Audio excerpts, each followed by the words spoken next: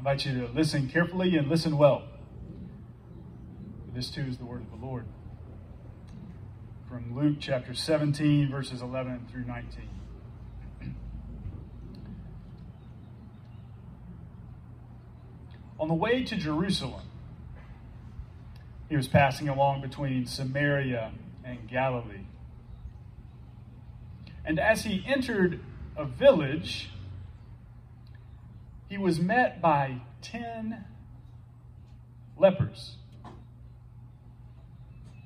who stood at a distance and lifted up their voices, saying, "Jesus, Master, have mercy on us."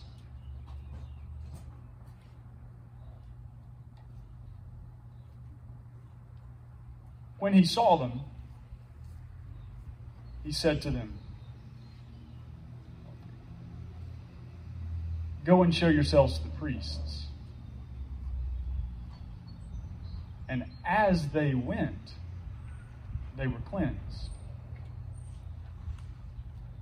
Then one of them, when he saw that he was healed, turned back and praised God with a loud voice and fell on his face before the feet of Jesus, giving him thanks. Now this man was a Samaritan. And then Jesus answered, "Were not 10 healed? Where are the 9? Was no one found to return and give praise to God except this foreigner?" He said to him, "Rise and go your way. Rise and go your way. Your faith has made you well." This is the word of the Lord. Thanks be to God. It's a familiar passage for us, I think, with a fairly obvious takeaway. A reminder to be thankful, a reminder to be grateful, a reminder to stop and notice in the midst of your life what God has done for you and is doing for you, and to give thanks.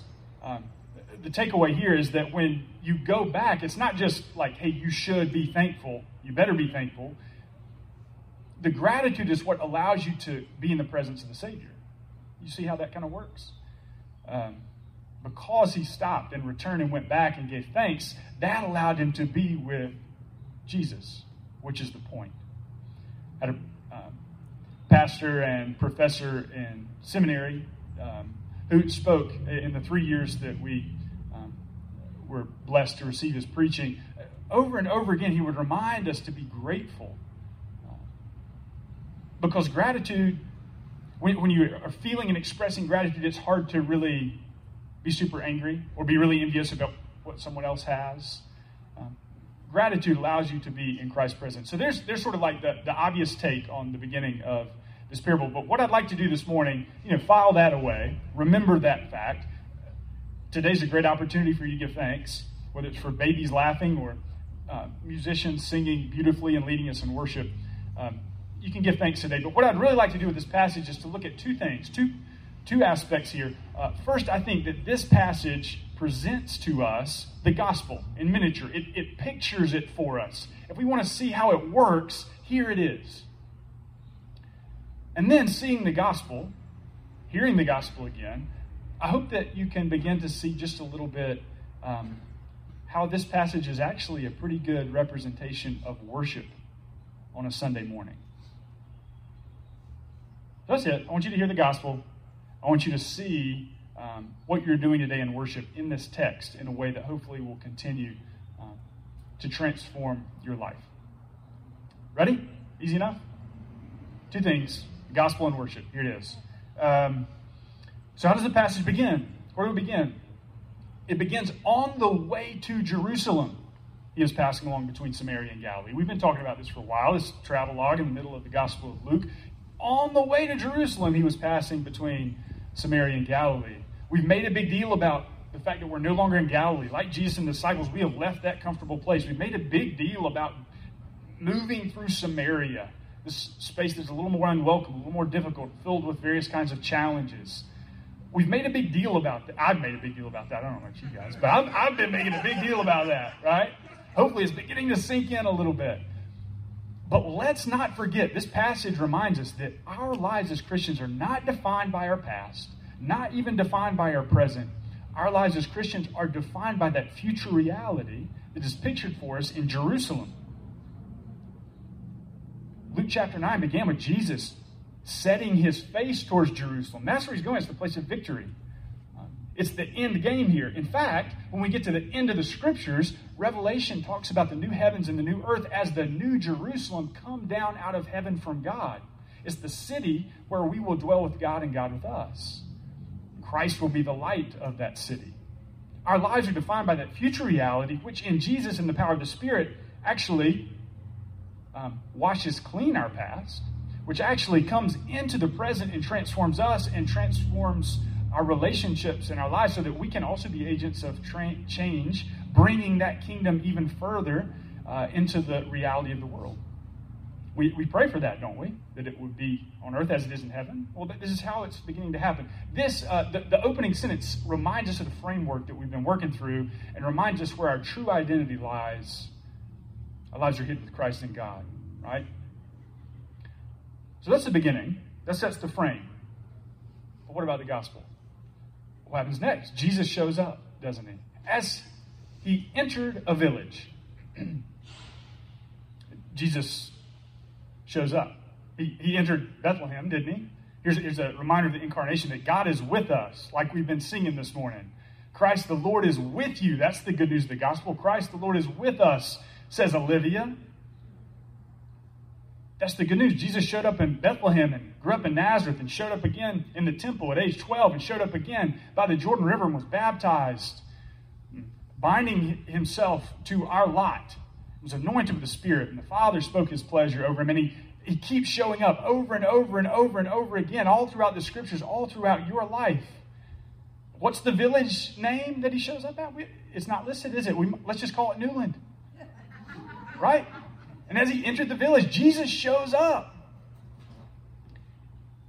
And what do we see when Jesus shows up? We see 10 lepers who were practicing social distancing. Right? They stood at a distance.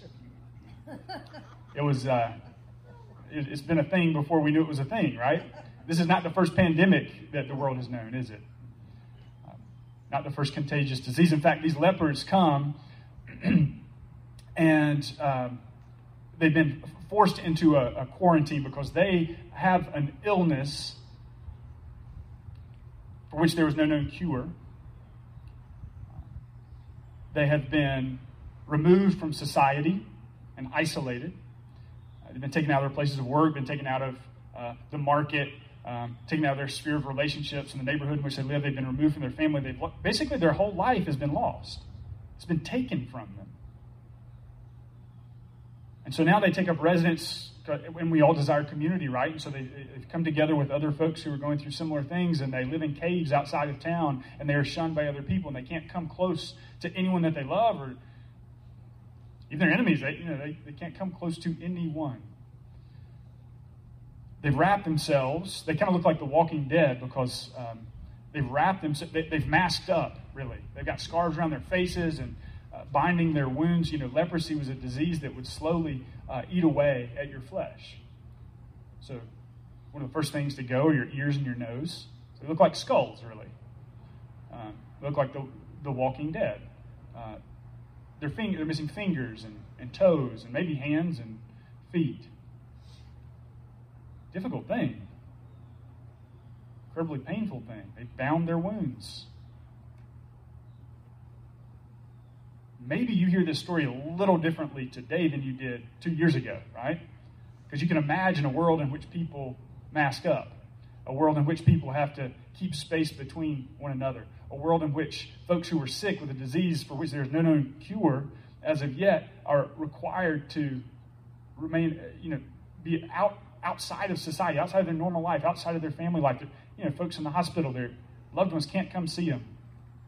When we worried that maybe Leslie had it, she was required to take a test. I couldn't go to the hospital when Spencer was born. I couldn't be in the room with her until after that test came back negative. Life has changed, isn't it? Maybe you can identify just a little more with these lepers. But that's sort of on an exterior level, I think. I want us to go a little deeper. I think you can identify, I know I certainly can, on a much deeper level. For centuries, Christians have spoken of leprosy as a decent analog to sin. Because in the same way that leprosy eats away at the life of a person, such that previously they were whole in their human form, but now their life is beginning to fall apart and fall away, and it's being eaten away. In the same way, sin to the human being eats away at our soul. Some interesting things begin to happen. Suddenly, because of the effects of sin, we don't have ears to hear. We can't hear the voice of the Lord as we are intended to hear it. We discover that our fingers, because they are now missing, our hands can't serve the Lord as they are intended to serve Him, because we're too busy taking care of ourselves. We discover that our feet don't allow us to walk in lockstep with the Savior as we were intended. We discover that our noses aren't able to catch anymore the pleasing scent that is the aroma of the presence of God with us, around us, among us. We discover that we're not able to taste and to see that the Lord is good, because sin is eating away. I hope maybe, just maybe, you can identify just a little more closely with these 10 lepers who stood at a distance. You see what sin does. It removes us from relationships as they were intended to be. We mask up. We cover up. We don't reveal ourselves. We certainly hide, as Adam and Eve hid, covering themselves from the Lord. Sin eats away at our soul. What are we left to do? Well, I think the lepers give us a decent starting point. What do? Jesus shows up, as Jesus always does. He shows up in the village. He shows up in Newland. What do? The lepers cried out with a loud voice, "Jesus, have mercy on us." There are other places in the scriptures where Jesus touches lepers. You know, they're not overly concerned that Jesus is going to get what they've got. He touches lepers, and instead of being contaminated himself, which is what we're prone to do with our own sin, contaminate other people, it spreads like wildfire. He, in turn, heals people. And the same thing is true about our sin. Sin is not something that ought to keep us from Jesus. So often we feel that inner guilt, and we don't think that we can come near. But that's not, in fact, the case. We're called to cry out for the Lord's mercy. In fact, that is the means of our relationship. That's all we got to get Him. And so we cry out for mercy. Jesus then speaks. What does Jesus tell them to do? They cry out, "Jesus, Master, Jesus, Lord, have mercy on us." And Jesus says, "Go show yourselves to the priests." That's not Jesus working around the situation. That's coded language for you're about to get your life back. In that day and time, if someone was healed from their disease, the way that they could re-enter society, re-enter the workplace, go back to their job, go back to the market, go back to their neighborhood, go back to their family, the way that happened was by going to the priest, and the priest would declare you clean, and you could re-enter society. So when Jesus tells them, "Go show yourselves to the priest," that's some pretty good news, isn't it? They're getting everything back. Their lives are being restored, remade, renewed. But here's the kicker. And here's the place where I think we can really enter in this morning. When they go, they are not yet healed. Did you catch that? The scripture said, "And as they went, they were cleansed." So that means that when we show up and cry out for God's mercy, and when He gives us commands, that's actually the Lord's mercy. That's how Jesus gives us and shows us His mercy. He commands them to go and show themselves to the priest, and they do it. And as they go, they are healed. Let's think, what does the Lord command us to do? Maybe this transforms your understanding of commandments, which sound very rigorous, right? And to a certain degree they are, but on the other hand, they're actually the mercy of the Lord given to us. So what does Jesus command us to do? We've been walking through this set of passages. When you pray like this: "Father, art in heaven, hallowed be your name." Right? So we're commanded to pray. What's another command? Love the Lord your God with all your heart, soul, mind, and strength, and your neighbor as yourself. It just says this is like all along the commandment, all the law and the prophets right here. Who's our neighbor? Well, we got a story about that, don't we? Good Samaritan. You are called to be the neighbor who does not pass by. What else? Take, eat. This is my body broken for you. Do this in remembrance of me. This cup is the new covenant sealed in my blood, shed for you for the forgiveness of sins. Take and drink. Do this in remembrance of me. The commandments of the Lord are the Lord's mercy. Go, therefore, make disciples of all nations, baptizing in the name of the Father and Son and the Holy Spirit, teaching them to obey everything I've commanded you. And lo, I'll be with you even to the end of the age. The Lord's commandments are actually how Jesus grants to us his mercy. And guess what? When we say and we respond in faith, which is what the lepers did, faith in the scriptures isn't a noun. We tend to think of it as a thing, as an idea. Faith, it's a verb. It's an action word. It means when they declared Jesus master, when they cried out for his mercy, and he told them to do something, they believed in him, and even though they didn't see the effects yet in their own lives, they responded in obedience. And as they went, they were healed. And I think the same is true for us. We show up, we cry out for the Lord's mercy. And he says, yes, I'll have mercy on you. Love the Lord your God. Take, eat, drink. Do this in remembrance of me. Go, make disciples. And as that begins to happen, guess what? We see in our own lives that we are being healed. Our lives are being transformed. Suddenly we have ears to hear the word of the Lord. We have feet that are walking with the Savior, no matter what strange Samaritan passage we must walk through. We discover that our hands are set to the Lord's work. That when we come to the table, we can taste and we can see that the Lord is good. We're seeing its effects in our lives. Isn't that incredible? As we go in obedience, we begin to see the Lord's mercy. So that's kind of the first part. And then the second part of the story is all about this one who was healed, who came back to return thanks.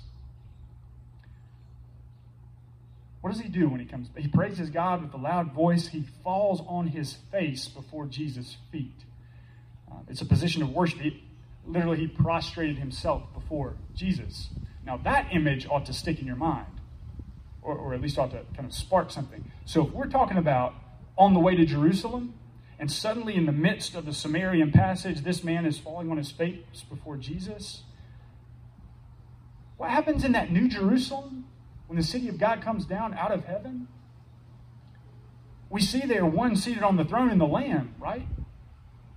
And then we see 4 living creatures surrounding the throne, and the 24 elders who were doing what? They were falling down on their faces before he who is seated on the throne and the Lamb. It's a picture of our participation in God's life, which is the gospel, right? So salvation isn't just forgiveness for the bad stuff you've done. It's what happens when God draws you into his very life. This picture of the man who remembered and gave thanks and fell down in worship is a picture of his participation in the life of the Trinity. The Father who from all eternity has loved the Son in the power of the Spirit. The Son who from all eternity has in the power of the Spirit loved and worshiped the Father. You're now through Jesus in the Spirit drawn into the very life of God. It's pictured in Revelation, the fullness, the beauty of that. Here in the midst of time, in the midst of the difficulty, in worship and giving thanks, that's what begins to happen. And then Jesus asks him gives him another command: rise and go your way. Your faith has made you well. What do you think that guy's going to do when he goes home? When he gets his life back? When he goes back now as a healed person in relationship with God and with other people? What is he going to do when he goes back home to the workplace? He's going to tell people who ask him, how did you do that? Why are you back here? What's he going to tell them? He's going to tell them all about what Jesus did for him, right? Exactly. This is the gospel. Jesus shows up. We cry out for mercy when we're confronted by his goodness and purity. We see that which is lacking in ourselves. We see the way that sin is eating away at our souls. We cry out for mercy to the only one who can give it. And he gives it. And he gives us commands. He shows us how to live life. And as we enter into that, we discover that we're being healed. And as we're being healed, Well, we come back on Sunday mornings and at various points in the day, and we give thanks and we worship. And as we worship, we begin to participate in the very life of God, which is a participation in the new Jerusalem coming down out of heaven and taking up residence right now and here in the world, in you, through you, and among you. And then we're sent. Having now been given a share in Jesus' life, we're given a share in his mission, and so we go back out to share good news. It's the story of the gospel, isn't it? Right here. It's amazing. It's beautiful. But it's also a picture of our worship. What happens on a Sunday morning? Well, in villages all around the world, Jesus shows up in the power of the Spirit, gathers the people together. And what do we do at the very beginning of worship? This is a little bit abridged here, but we come and we offer our prayer of confession. At the very beginning, we confess that we're sinful. It's our way of crying out for the Lord's mercy, isn't it? And what happens after that? We go to the Word. That's the next piece. And we open up the Scriptures, which are the commands of the Lord. And we again give ourselves to them. And Jesus, in the power of the Spirit, makes them alive to us here and now. As we enter into these commands, we then respond by coming to the table. And you know what happens at the very first part of the liturgy of the Lord's Supper? It's the prayer, the great prayer of thanksgiving. Lift up your hearts, listen up to the Lord. Let's give thanks to the Lord our God. It is right to give God thanks and praise. It's built in. See how our worship is biblical? It is built in that we give thanks. And as we give thanks and as we come and receive his body and his blood at the table, guess what? We now have a share in the life of God. It's renewed within us. And then what happens at the end of worship? There's the sending. That's the last stage. There's a good word. There's a blessing. There's a benediction. That's what it means, good word. The good word is, your faith has made you well. Go. Rise and go. And what are you going to do when you go home today? Eat? And say a thank you to God as you eat, right? And somewhere along the way, in the midst of all these many blessings that God gives, we're also called to tell somebody else about them. And draw them into this space where we can, instead of one coming back, guess what? 2 come back, and then 3, and then 4, and we give thanks. We hear the good word, and we're sent again. This passage is the gospel. It's worship. Note that as you remember the context of your life, that your past and your present isn't the most important thing about you. It's the life of Jesus coming to live in you right now as you follow the commands of our Lord. As you cry out for his mercy and receive it. Pray as that context is set for your life, as you hear the gospel again, it sinks a little deeper.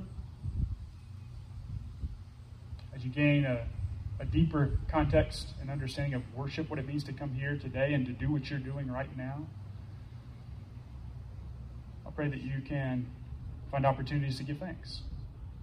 And in giving thanks, find yourself in the presence of the Savior who promises a new heavens and a new earth. Who's accomplished it by way of a cross and an empty grave. Bless you, friends, in the name of the Father, and the Son, and the Holy Spirit.